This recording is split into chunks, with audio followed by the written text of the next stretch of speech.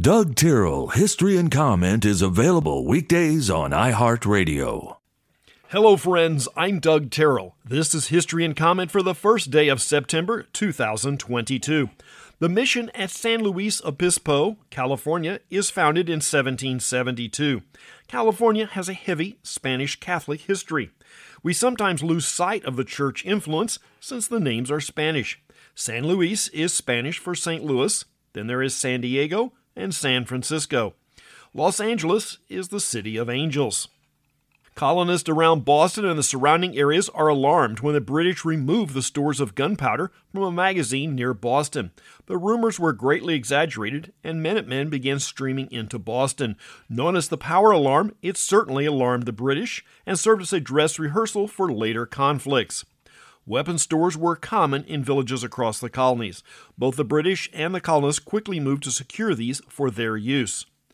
In the last year of the American Civil War, Atlanta falls to General Sherman on this day in 1864. Over the next 4 months, he will execute his march to the sea, securing Savannah just before Christmas.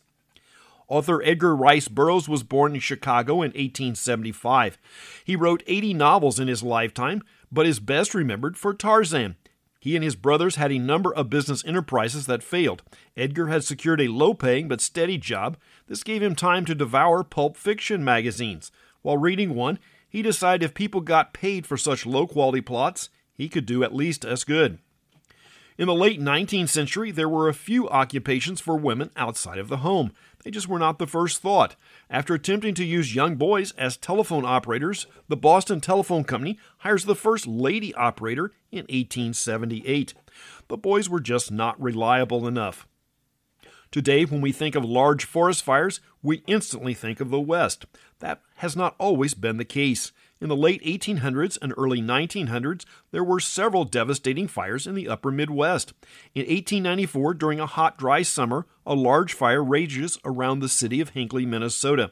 Located about halfway between the Twin Cities and Duluth, the fire burned 200,000 acres, an area nearly 20 miles square. The first underground subway opens in Boston in 1897.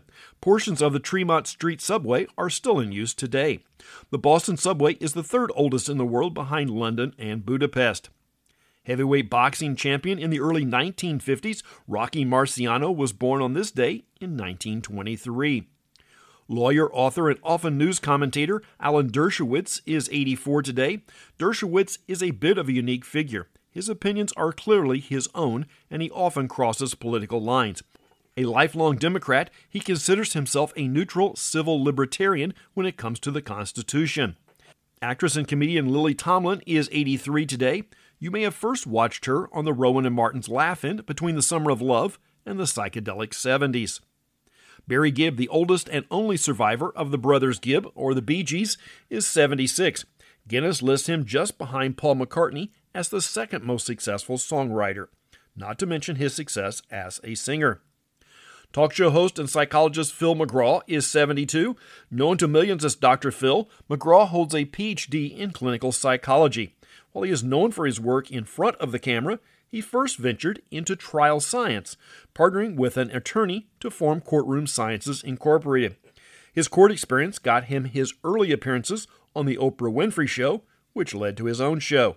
If CSI sounds familiar, McGraw is the prototype for Dr. Jason Bull on the television series Bull, which McGraw is credited as a creator. Singer Gloria Estefan is 65. Exploration efforts and even routine work in hostile environments is always problematic. In 1973, a submersible laying undersea cable 150 miles south-southeast of the Irish coast partially floods when it becomes entangled in its own support cables. The craft, with a crew of 2, spent 78 hours on the seafloor before an international effort could bring the craft back to the surface.